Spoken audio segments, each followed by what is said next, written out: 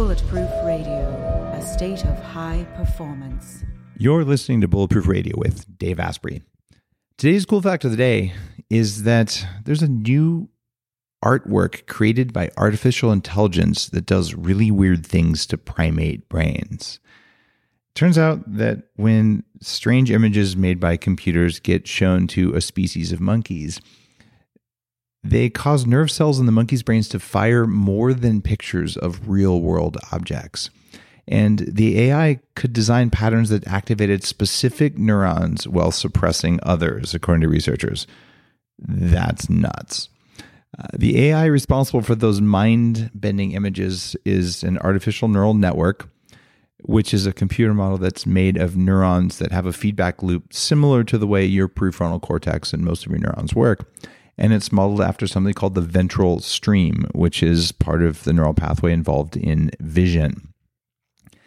They programmed this AI to see by studying a library of about 1.3 million images that were labeled.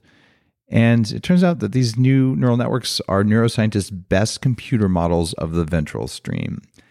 This is unprecedented because this is the first time that we've had control over neural activity using just images in a predictable way. And it may lead to treatments for mental disorders, and it offers some really cool insight into how we may make computers act more like brains. Imagine, though, if you are using virtual reality and the people who put together, say, a video game in virtual reality were using ventral stream manipulation to make your brain do stuff it wouldn't normally do. That might be good for your brain. It might be bad for your brain. But what if we gave it to people doing marketing, or even worse, politics? Who knows? Whatever it is, that's why we need hackers. What if there was a way to level up your energy, get rid of stress, and take more control of your body? Welcome to Quantum Upgrade. This is a new technology that taps into quantum energy to help you feel amazing. Quantum Upgrade has a lot of different products that help protect you from EMF and help activate your body's natural healing abilities. You can expect better sleep, more resilience, less stress, and better blood flow. The cool thing about Quantum Upgrade is that the products are backed by a lot of heavy-duty scientific studies, and there's a new measurable upgrade. You can now use Quantum Upgrade to increase your consciousness levels between 1,400 and 2,200 on the Hawkins map of consciousness. If you don't know what that means, do some research because it's impressive, it's fun to learn about, and it's something that I've come to understand. Ready to try Quantum Upgrade? Visit quantumupgrade.io/Dave for a 7-day free trial. What if there was a way to feel younger for longer? Well, there is. Your body needs something called the NAD+ molecule to help you age well. When you're young, your body makes a lot of NAD+, and that helps you make energy, it helps you keep your DNA healthy, absorb nutrients well, and it protects your cells from stress. But once you hit about 30, your NAD+ levels start to drop. The good news is that longevity scientists have found some things that can help, like niacin, niacinamide, and Niagen. They help your body make more NAD+, even as you age. All three of these are in an amazing formula called Qualia NAD+. Check out Qualia NAD+ risk-free for up to 100 days at neurohacker.com/Dave15 to save an extra 15%. That's neurohacker.com/Dave15, Qualia NAD+. It's what I use.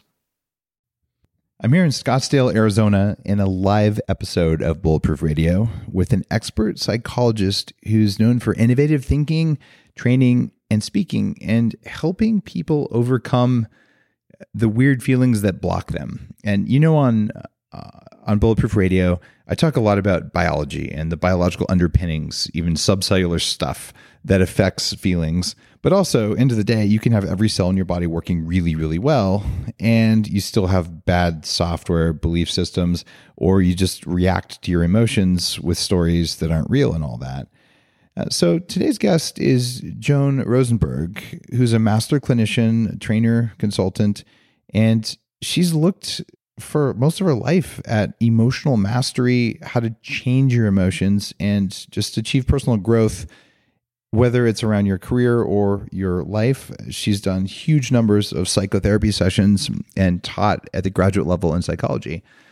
And one of the reasons I have her on the show today is that her new book called 90 Seconds to a Life You Love, How to Master Difficult Feelings to Cultivate Lasting Confidence, Resilience, and Authenticity. All right, that's a mouthful. But I have her on because of one word in the title, and the word is lasting.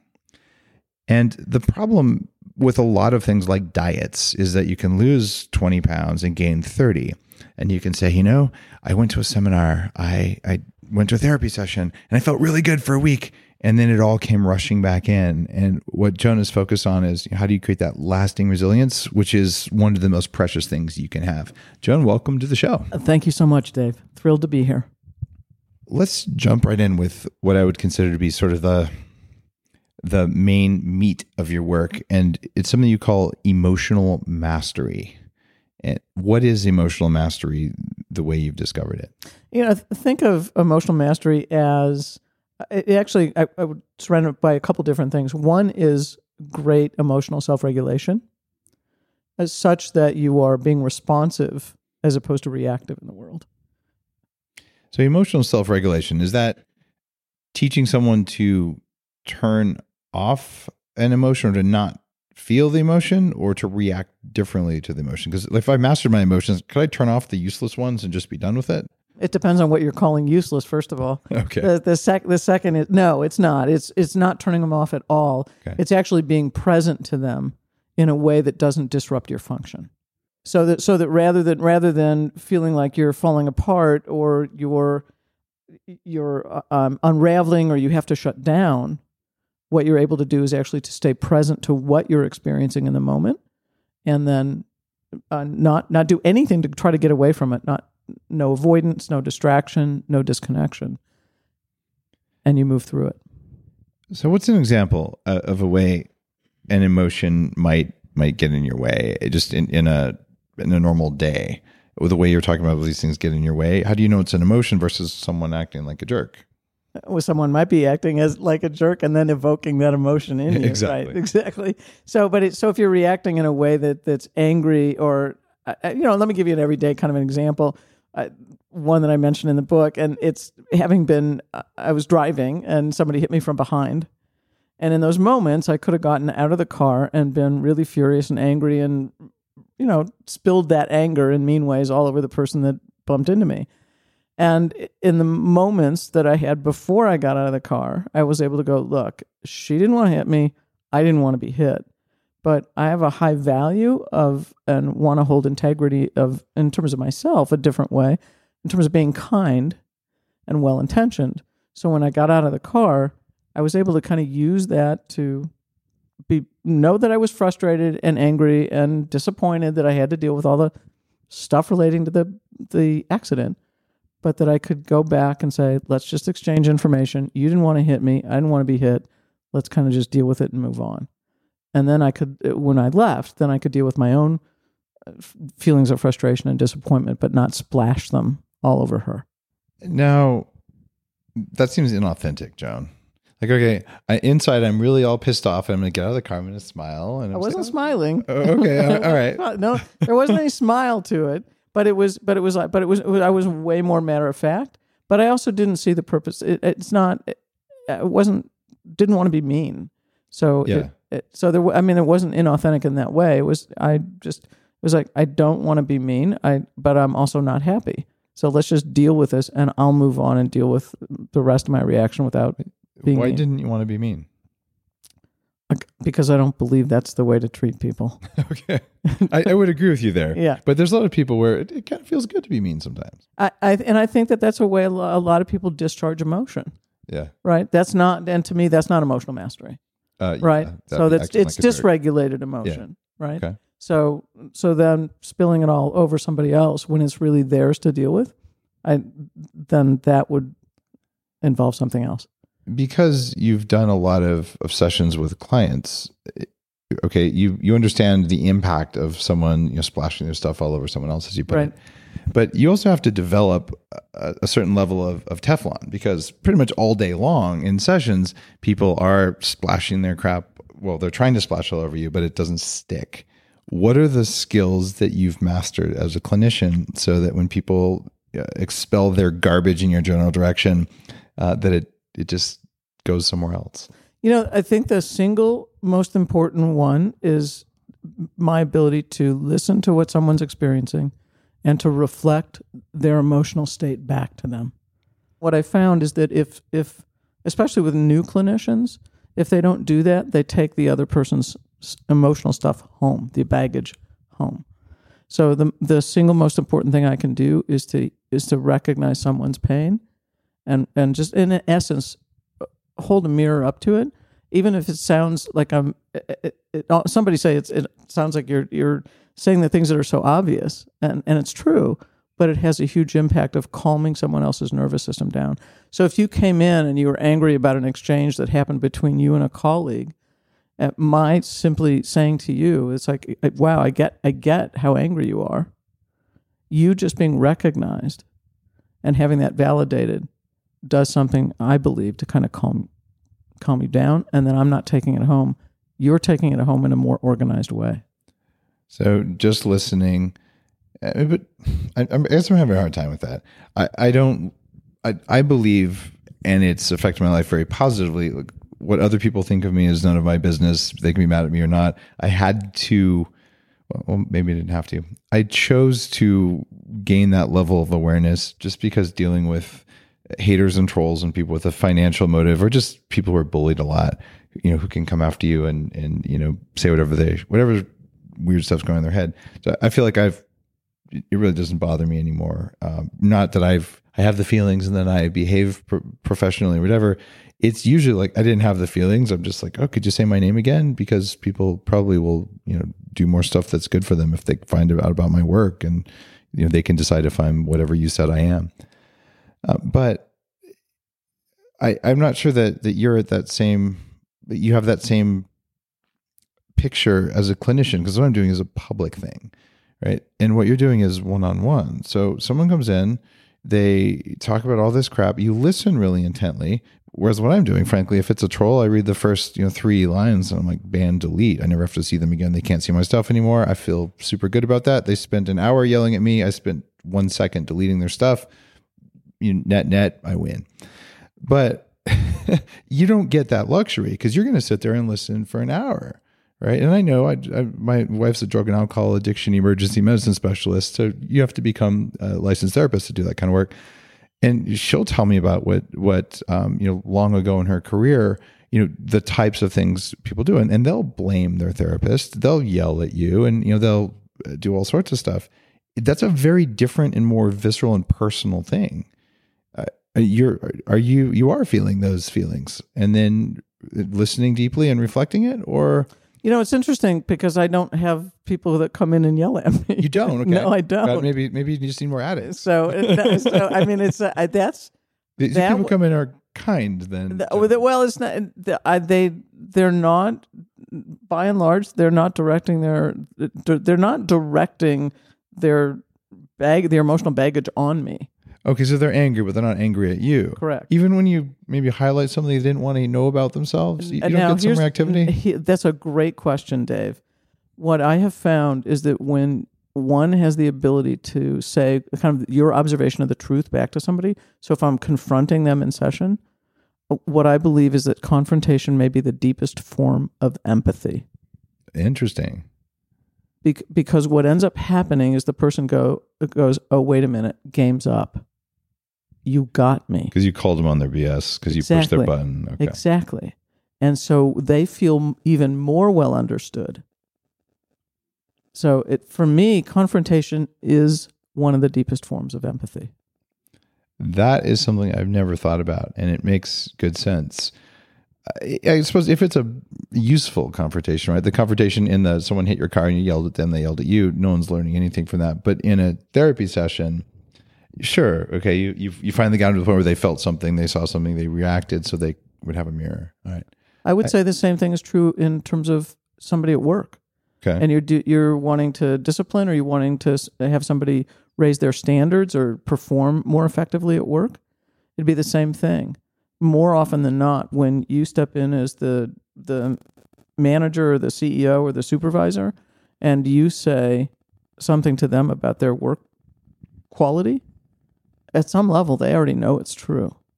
Yeah, they and do. that Yeah. truth that I believe resonates. And again, it's a connection. It's actually empathy. Okay. But that doesn't necessarily work. Just thinking about it. I mean, if you're at work and especially, okay, I'm a CEO, right? If I create that kind of confrontation, there's just a power dynamic. Even with my senior leadership team, they're all smart, wonderful people. And that said, I still have the upper hand because I'm the ultimate boss. Well, other than the board of directors who are my boss, no one ever sees that. And I can get confrontational, but because of that power dynamic, I always have the bigger fist, right? Right. But it's the same true. If you're a manager, you're always above your team. So I can see cross-team conflict being useful, but if it's coming from the top down, it seems like it's never going to work. How do you do that? I disagree with that. I think that think of the coming from a place that's, again, if you will, positive, kind, and well-intended, or if you want to take the positive and kind out, just use well-intended, right? But that when you come at it from that standpoint, and you're not yelling at the individual by way of confrontation, but you're speaking to the issue that's problematic, even if you have the upper hand and they feel recognized and understood. It's like you're not performing at a particular level, and I need you to step it up.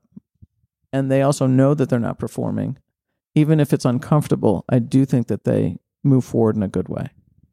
So that's your definition of conflict, then, is really just calling people when things aren't the way you want it to be. Okay, I see that. I see that more realistically. But you have the Microsoft culture, and to some extent Amazon in the way it's talked about now. Steve Ballmer at the old Microsoft used to yell in conflict, and I did a lot of work with them back in the day, and it was common for people to be really stressed and unhappy because of that. How do you achieve that when you're working with a lot of millennials in the workplace? I try to match that Microsoft culture with the current people who are coming into the workforce who just didn't experience that in school, didn't experience that at home. It seems like it'd be walking into a buzzsaw. It would be walking into a buzzsaw, and so there's probably two parts to that. I mean, one is, in the ideal, perhaps working with the person who is leading to see if the leader is open to making some changes and actually doing the same thing, but without the heat and the intensity. And then the second part of it would be also teaching the millennial to put on a thicker skin, or if it doesn't feel like the environment is suitable and it's too hostile, then it may be to have them move out of that. I might have told a millennial who's a good friend at one of my portfolio companies to put on his big boy pants. And it seemed like good advice at the time, but I don't know. Was that a good technique, do you think? I would say depends on the situation. Unfair. So it's what's the value that the company and that culture is holding for the millennial working there? What's important about staying there and staying in that kind of environment? Because I don't think that organizations have to be that way. We end up recreating family dynamics in organizations. You talk about mastering difficult feelings. We talked about that a little bit. It's kind of how you respond to them. But lasting confidence. There are a lot of people who do not have confidence that's even fleeting. What are the tools from your 90 seconds to a life you love that specifically are around getting that lasting confidence into someone's life? Great question. My approach is centered on helping people experience and move through 8 unpleasant feelings. All right, tell me these 8. Sadness, shame, helplessness, anger, vulnerability, embarrassment, disappointment, and frustration. So emotions, feelings, or emotional states, if you will, because helplessness and vulnerability are kind of states. I was going to ask about that. They seem almost the same. It's different. Vulnerability, think of a vulnerability as I'm exposed and I could be hurt. Okay, but you can still do something about it. You can still do something about it. Helplessness is where you feel like you can't do anything about it. And so why these 8? They're the most common feeling outcomes to things not turning out the way that we need or the way that we want. So I'm not talking about trauma and I'm not talking about tragedy here. though those feelings may show up in those circumstances. But it's the everyday spontaneous reactions to things not turning out the way we want or want or need. Now, in Game Changers, my book that's a summary of 500 episodes or so, I think it's Law 43. I could have the number wrong. It's about weasel words that make us weak. And one of them is the word need, but you just used it a couple times. So when you're sitting on, I don't know, you're not sitting on the couch. You're sitting on a chair looking at a couch as a therapist, whatever goes on in a modern therapist room these days. What is need versus want, and how do you use those strategically? I'm using it from the standpoint of basic needs, such as water, air, those kinds of things. Sure. I'm also using it from the standpoint, in particular, of social connection. Okay. So beyond that, I'm not talking about I'm not saying I need $50 more, or I need a Porsche, or I need. It's not from that kind of a standpoint. So these are survival. They're true needs because they're survival. True needs. Got yeah. it. Okay. And so that I need somebody when I'm a young child. I need a caretaker, right, or someone who can help me navigate the world and will protect me. It's that level of need. Okay. So to get to the lasting part of it, when I define confidence in the book, I think of it as the deep sense that you can handle the emotional outcome of whatever you face or whatever you pursue. So it's what I found again is that if someone weren't able to experience and move through those unpleasant feelings very well, they didn't feel very capable in life. They just didn't feel capable of handling life. Okay. And that so much of developing confidence has to do with the belief that we can basically handle something. So, and most people have it confused. It's the notion is that I'm confident, I'll be confident, and then I'll go take a risk to do something. And then they never have the confidence, to your point. Or I'll have the confidence, and then I'll go give that presentation, or I'll go speak up, or I'll say the thing to my partner that I'm afraid to say. Okay. It doesn't work that way. It actually works in the reverse. As you speak, or through speaking, you develop confidence. Through speaking, or as you take action or take some kind of a risk or continue to take those risks, you develop the confidence. So it's the willingness to kind of put yourself in situations where you could experience one or more of those 8 unpleasant feelings and find out that you can experience them, move through them, and then keep going.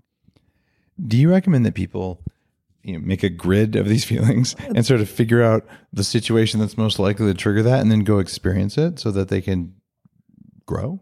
No, not at all. It's actually let me tell you a scenario from early in childhood, and then I can tie it in terms of you don't have to go figure out all the situations that bother you. It's really figuring out which feeling feels hardest to bear. Okay, so you'd stack rank the feelings from worst to best. You can if you want. Okay. I mean, I don't think you don't have to do that. Here's the key, because I wrestled with 2 questions throughout much of my life. One from childhood, and then the second was once I started to get into my professional life. The first was, what is it that helps people develop confidence? I was an exquisitely shy child, and I was bullied through much of childhood. So to be able to deal with that and look off to the side and see all the people that were all my friends or peers that were gathered together, but I didn't feel like I fit in or belonged, or it's like, how come they look like they're belonging, they're laughing, and they're so confident? And that wasn't my experience as a kid. So how does somebody develop confidence? And the second was, once I got into my professional life, it was, what makes it so difficult for someone to deal with unpleasant feelings? And as a kid, I struggled with it. So I think all kids do. It's part of being a kid. Right. But what dawned on me as the years went on is that both questions were related to each other. And sort of answering the second one helps answer the first. So what I realized, and this was after the neuroscience came out, that most of us experience unpleasant feelings through bodily sensation. So think the heat and the rushing of blood to the face for embarrassment, or some kind of a sinking feeling at your chest level for sadness or disappointment. People describe butterflies for anxiety, though I have a different view of anxiety, or like a tightening up or jaw clenching kind of thing with anger, whatever it might be. So what I realized is that it's not that most of us don't want to feel, or all of us don't want to feel the full range of what we feel. I think we do. What we don't want to experience is the bodily sensation that helps us know what we feel. Interesting. All right. Tell me more about that, because feelings are in the body first, right? Right. In fact, think of the language we use for it. We don't talk about feelings coming down. Yeah. We talk about feelings coming up, right? Interesting. So the notion here is that if I can help someone stay present to the bodily sensation and anchor to whatever that feeling is, and they go, oh, okay, that's what it is. I'm feeling angry. And they start to notice where in their body. There's an exercise in the book that I call the how, what, where of feeling, so that you notice how you're experiencing it, where it is, kind of what the sensation is about. And from Dr. Jill Bolte Taylor's observation of the 90 seconds, that when that feeling fires off, the biochemicals rush into the bloodstream, that's what's activating those bodily sensations. Now, most of the history of psychology has been around this idea that you have a thought which causes a feeling, right? And I look at what happens on an EEG and I know that's bullshit.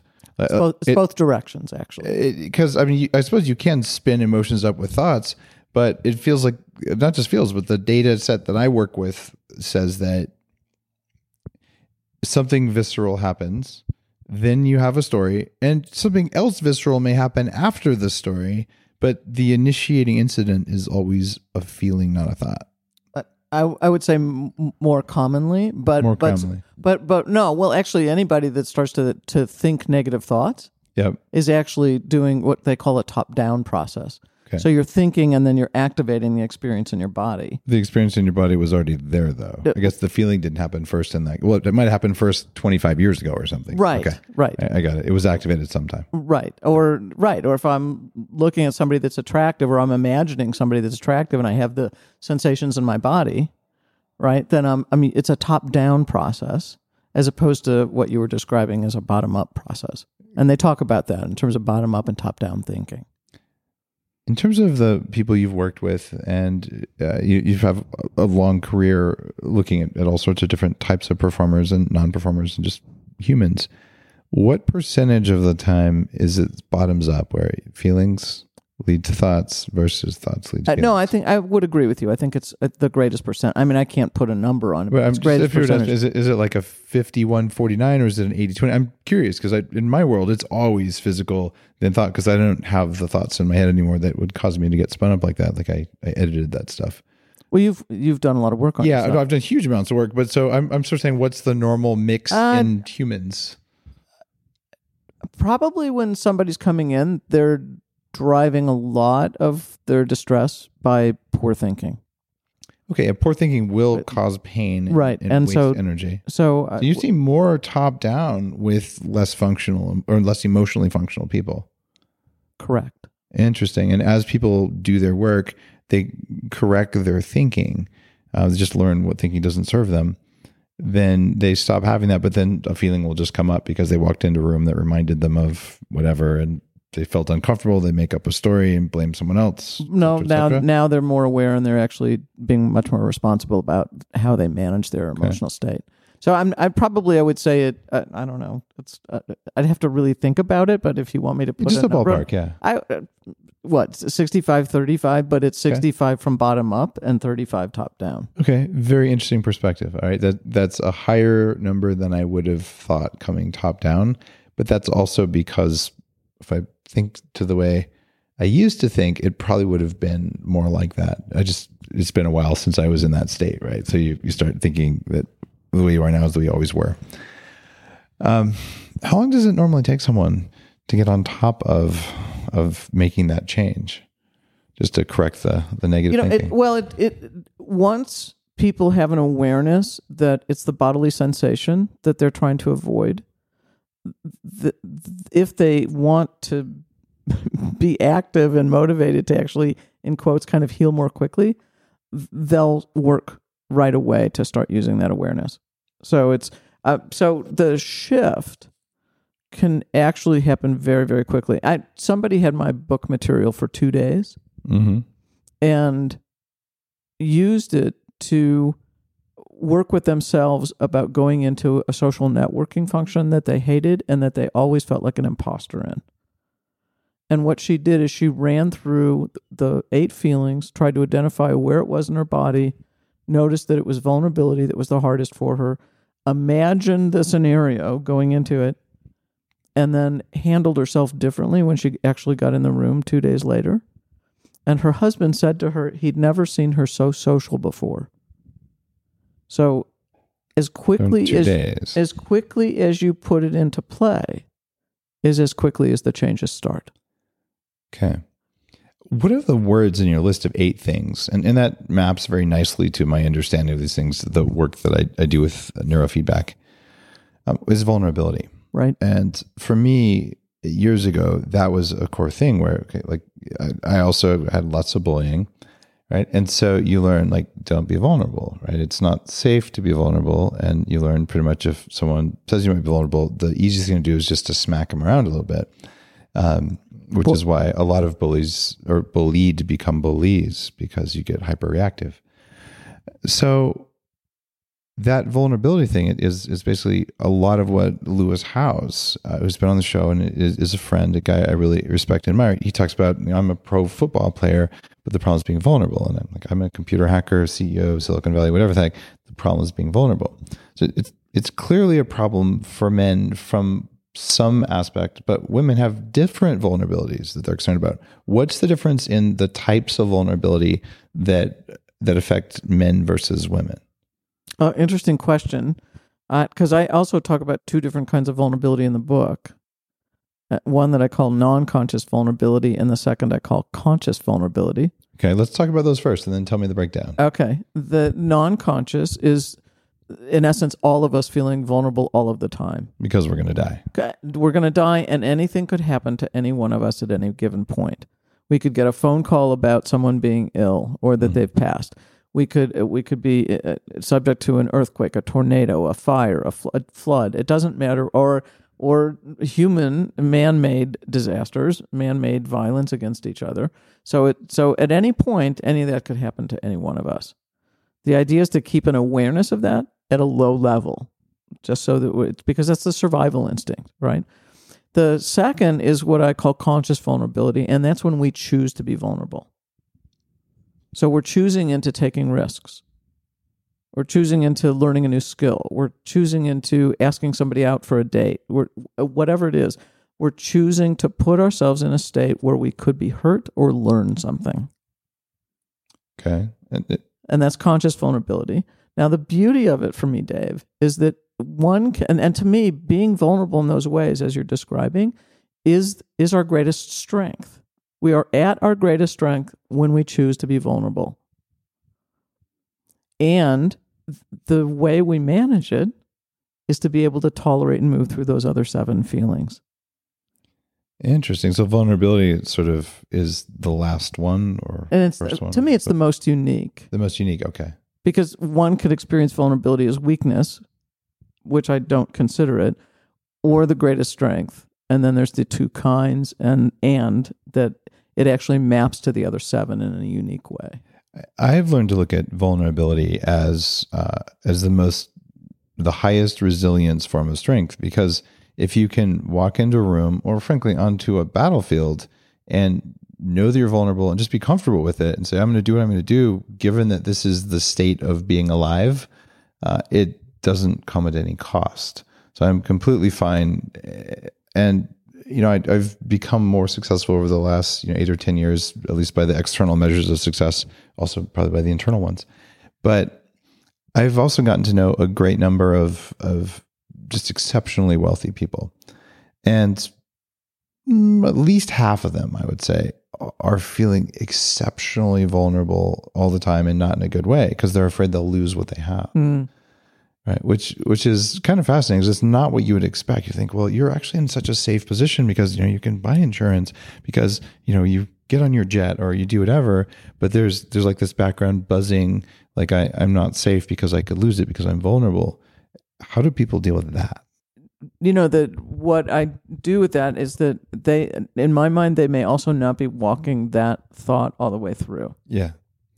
So what they're doing is that they're allowing themselves to loop over and over with a thought, but they don't carry it to what I would call its logical conclusion. So what if that happened? Yep. Then what? And then take that next step. And what if that happened? Then what?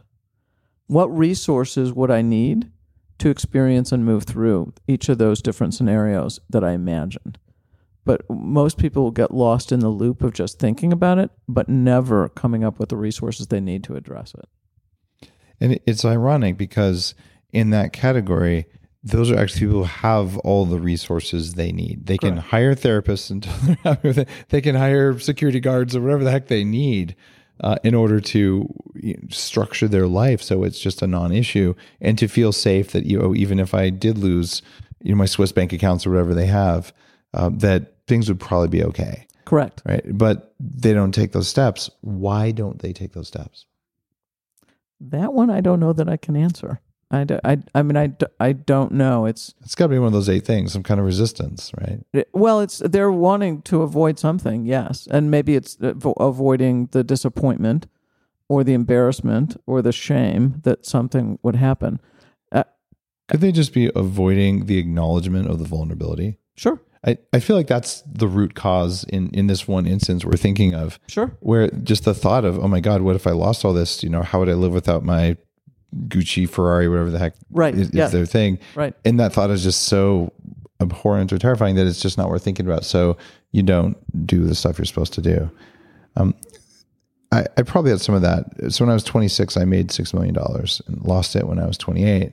But really, if I'd have had the vulnerability or been comfortable enough with my own vulnerability and my just acknowledging, look, I am an expert in a lot of things, but not financial management, I could have hired, and I really did try to hire, but I didn't do it very well, people who could have helped me make way better decisions than I would have made. And I could have, knowing what I know now, quite easily made sure that I didn't lose at least more than half of it. But the psychology behind it was, I don't want to admit that I might lose it. I don't want to admit that I could make a bad call. I don't want to admit A, B, and C. And it really does come down to a list of 8 things, which is fascinating. It's an easy read in your book to talk about those. But even then, I feel like if you had handed me your book when I was 25, I would have looked at that and said, I don't feel any of these things. Like, how do you teach someone that they're actually feeling things that they don't acknowledge they're feeling? And what people, again, my experience is that once you address, or once I have addressed these kinds of things with them, it's an immediate recognition that they go, yes, I'm trying to avoid sadness, I'm trying to avoid disappointment, or I don't want to be vulnerable, or I don't want to have to face whatever it is that I need to, or not need to, but I don't want to face X, whatever the X might be. So it's my experience generally, Dave, is that when I speak to it, people understand it and acknowledge it.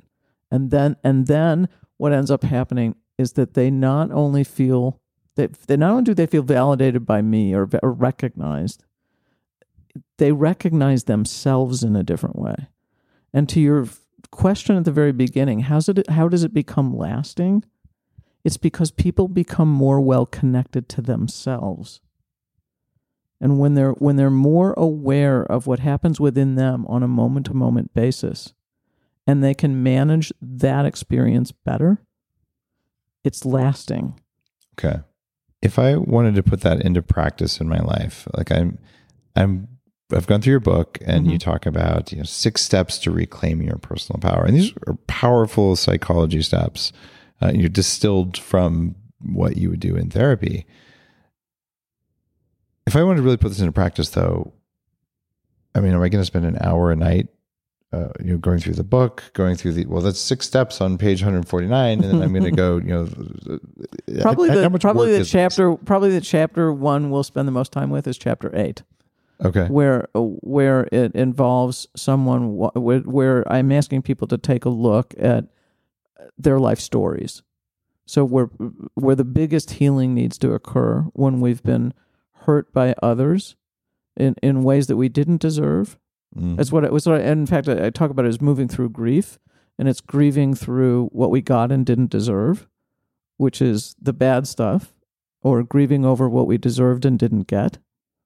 Think the praise and recognition or the good stuff. Grieving over what never was, the kind of life circumstances we grew up in. Grieving over what isn't now. And grieving over what may never be. And then I ask people to go through a set of questions. It's probably at least 9 or 12 questions in that chapter, where I'm asking people to take a look at the impact and the meaning that those life experiences had on them at the time they occurred, as they grew up, as they aged, and now. And then I think that helps people finally move to a place of forgiveness. But it's what I call making sense of your life story. The underlying message that you could take away from that is that all those things mattered way more than most people as adults think they mattered, right? And just by going through and processing that in whatever way works, that it unlocks how you behave today. And there's a word that, in fact, someone used it at this event, the Consumer Health Summit, where we are. They talk about struggling. And people ask this question, what are you struggling with today? What is struggle from your perspective as a therapist? Probably where we feel challenged, where we feel like we don't have the resources yet to meet whatever the issue or the challenge is. And that we either need to develop the intellectual learning, the knowledge base, or we need to develop stronger emotional resources, or we need to reach out and be asking for help and find the resources outside of us. But we're challenged in a way that we don't have the resources yet to achieve. It's possible, though, to be challenged and say, oh, I'm challenged, but to not struggle. Correct. Absolutely. And so people ask me that question sometimes, and I have gone to great lengths in my life to not struggle. I will fail, right? I'll work really hard and I'll fail, but along the way I didn't struggle. I just pushed. Right. Which is it's an attitude. It's an attitude thing. Right. So when you're working with a client, or what do you call them, patients, clients, I would say supporting another human being in your work, and you find someone is struggling greatly, what do you do to help them struggle less and do more? I would say there's 3 main areas. I pay attention to what they think. I mean, your weasel words are an example of that, okay, right? I pay attention to how they think it, meaning are they in patterns of thinking negatively, mm-hmm. or are they in patterns of just thinking in an either or way, or are they in a pattern of always personalizing what's going on for them, things like that. So from a cognitive behavioral standpoint, they would talk about those as cognitive distortions or faulty thinking patterns. And I also pay attention to how someone experiences and expresses feeling. So I would be paying attention to at least those 3 things to help them move out of the struggle. Awesome. I just realized we never closed the loop on vulnerability. Okay. We talked about the 2 types of vulnerability, just being vulnerable because you're going to die and being willing to fail. But how do men and women experience vulnerability differently on average? The first thing that comes to mind for me around that, Dave, is that a woman feels vulnerable on a physical level. Yeah. I would have guessed that. That is different from, and that's a day-to-day experience. Just physical size. Yeah, an awareness that a woman could be hurt. Mm-hmm. And more often by men than women. Yeah. And so on a day-to-day basis, it's a physical survival issue. in addition to how someone then gets treated emotionally. There's a stereotype, and it's one that feels like it's based on reality, that women are oftentimes more comfortable with being emotionally vulnerable than men are, at least in Western cultures. Where does that come from? I think it's socialized a lot. Probably there are some differences on a biological level as well. I've not had the experience of testosterone to know what it feels like to have it. Right? You want some injections? I've got it. Yeah. You don't. But I'm sure that there are some literal biological differences. Okay. And the socialization that we go through is very different. It's like you're told to man up. You're told boys don't cry. You're told. I mean, we can go on and on about all the that comes down to constraints. gender stereotypes and stuff like Totally. that. All right, and that can ultimately lead to men being less emotionally willing to face emotional vulnerability, and women maybe knowing they have more physical vulnerability than men. So I guess you just know it's there. It's all the time, like the survival vulnerability that everyone has, but it's amped up for women. Correct. Just by virtue of physiology. Yes. Okay. That makes really good sense. But maybe because that's present, maybe there's more comfort on the emotional side. I'm just making that up, but I'm trying to get to the bottom of this. Why is it such an issue for men? And it may just come down to the primate brains and testosterone. Men are taught to be shame. I mean, they're shamed for having an experience of emotion, and so if they show the vulnerable side of emotion, think sadness, disappointment, embarrassment, anything on your list of 8, then they shut down on that. Okay. So one of the things I talk about in chapter 4, kind of the distractions chapter, is how whether you use a default feeling, and bear with me on the stereotype for a moment. Sure. But men will default to anger. Sure. And channel all the other unpleasant feelings through anger, and that's where it comes out. And women will often default to the other side. They'll default to sadness or disappointment, and you'll see the tearfulness, but you won't see them expressing anger or frustration.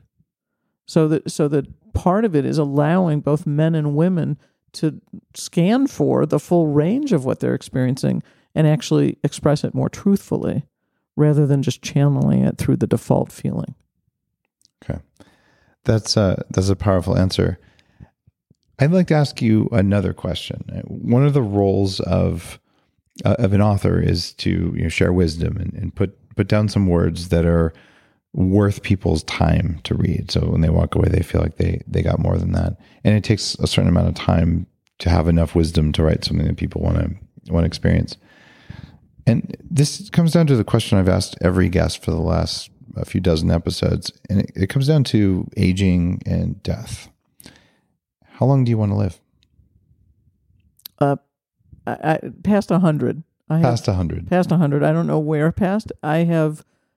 My mother is just about to turn 97, and I have a grandmother that died at 104. Wow! So you got good genes. And yes, I do. And my grandmother lived by herself till 5 days before she died. So wow. So she was very capable, and so I have the genetics for it. So at least 100. At least 100. Okay. How do you foresee wisdom changing as you age? How do my wisdom or someone else's your wisdom? Your wisdom. How's it going to change? What are you going to do with it? For me, I look at life as a learning. It doesn't matter what I do. Everything is a portal for learning or an opportunity for learning. So in terms of an attitude that I hold, it's trying to make use of even the difficult experiences I might go through as a learning experience. So for me, my intent or my hope would be that I would continue to just become wiser as I aged. Just become wiser as you age. Okay, beautiful.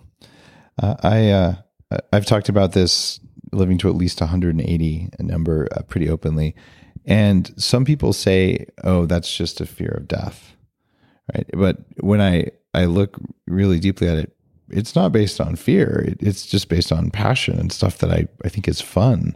But if it wasn't fun anymore, I'd probably change my number, right? Okay. Well, Joan, thank you for being on Bulletproof Radio. Your book, 90 Seconds to a Life You Love, has those 8 feelings that you talked about. And there's great value to going through that list and just making sure, hey, which of those is in the driver's seat when you don't know about it. And it's interesting, even Ron Howard, the famous director, he has a quote on the back of the book. So people at all walks have gone through this process. And like I said, 90 seconds. I think it takes a little bit more than that to read the book, but it's fast stuff. And if your software is not working right, it helps to fix your hardware so you can do the work faster.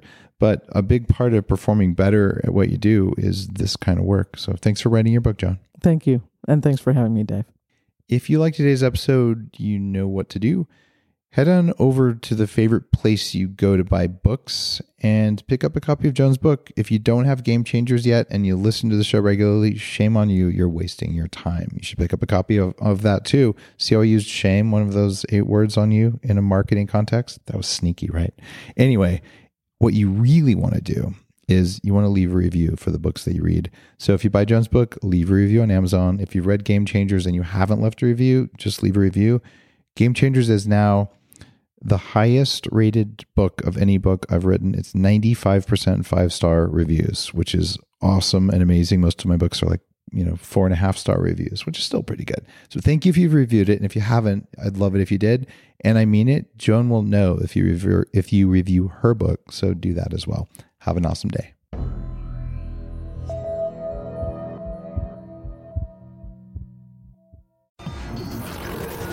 The Human Upgrade, formerly Bulletproof Radio, was created and is hosted by Dave Asprey. The information contained in this podcast is provided for informational purposes only and is not intended for the purposes of diagnosing, treating, curing, or preventing any disease. Before using any products referenced on the podcast, consult with your healthcare provider, carefully read all labels, and heed all directions and cautions that accompany the products. Information found or received through the podcast should not be used in place of a consultation or advice from a healthcare provider. If you suspect you have a medical problem or should you have any healthcare questions, please promptly call or see your healthcare provider. This podcast, including Dave Asprey and the producers, disclaim responsibility for any possible adverse effects from the use of information contained herein. Opinions of guests are their own, and this podcast does not endorse or accept responsibility for statements made by guests.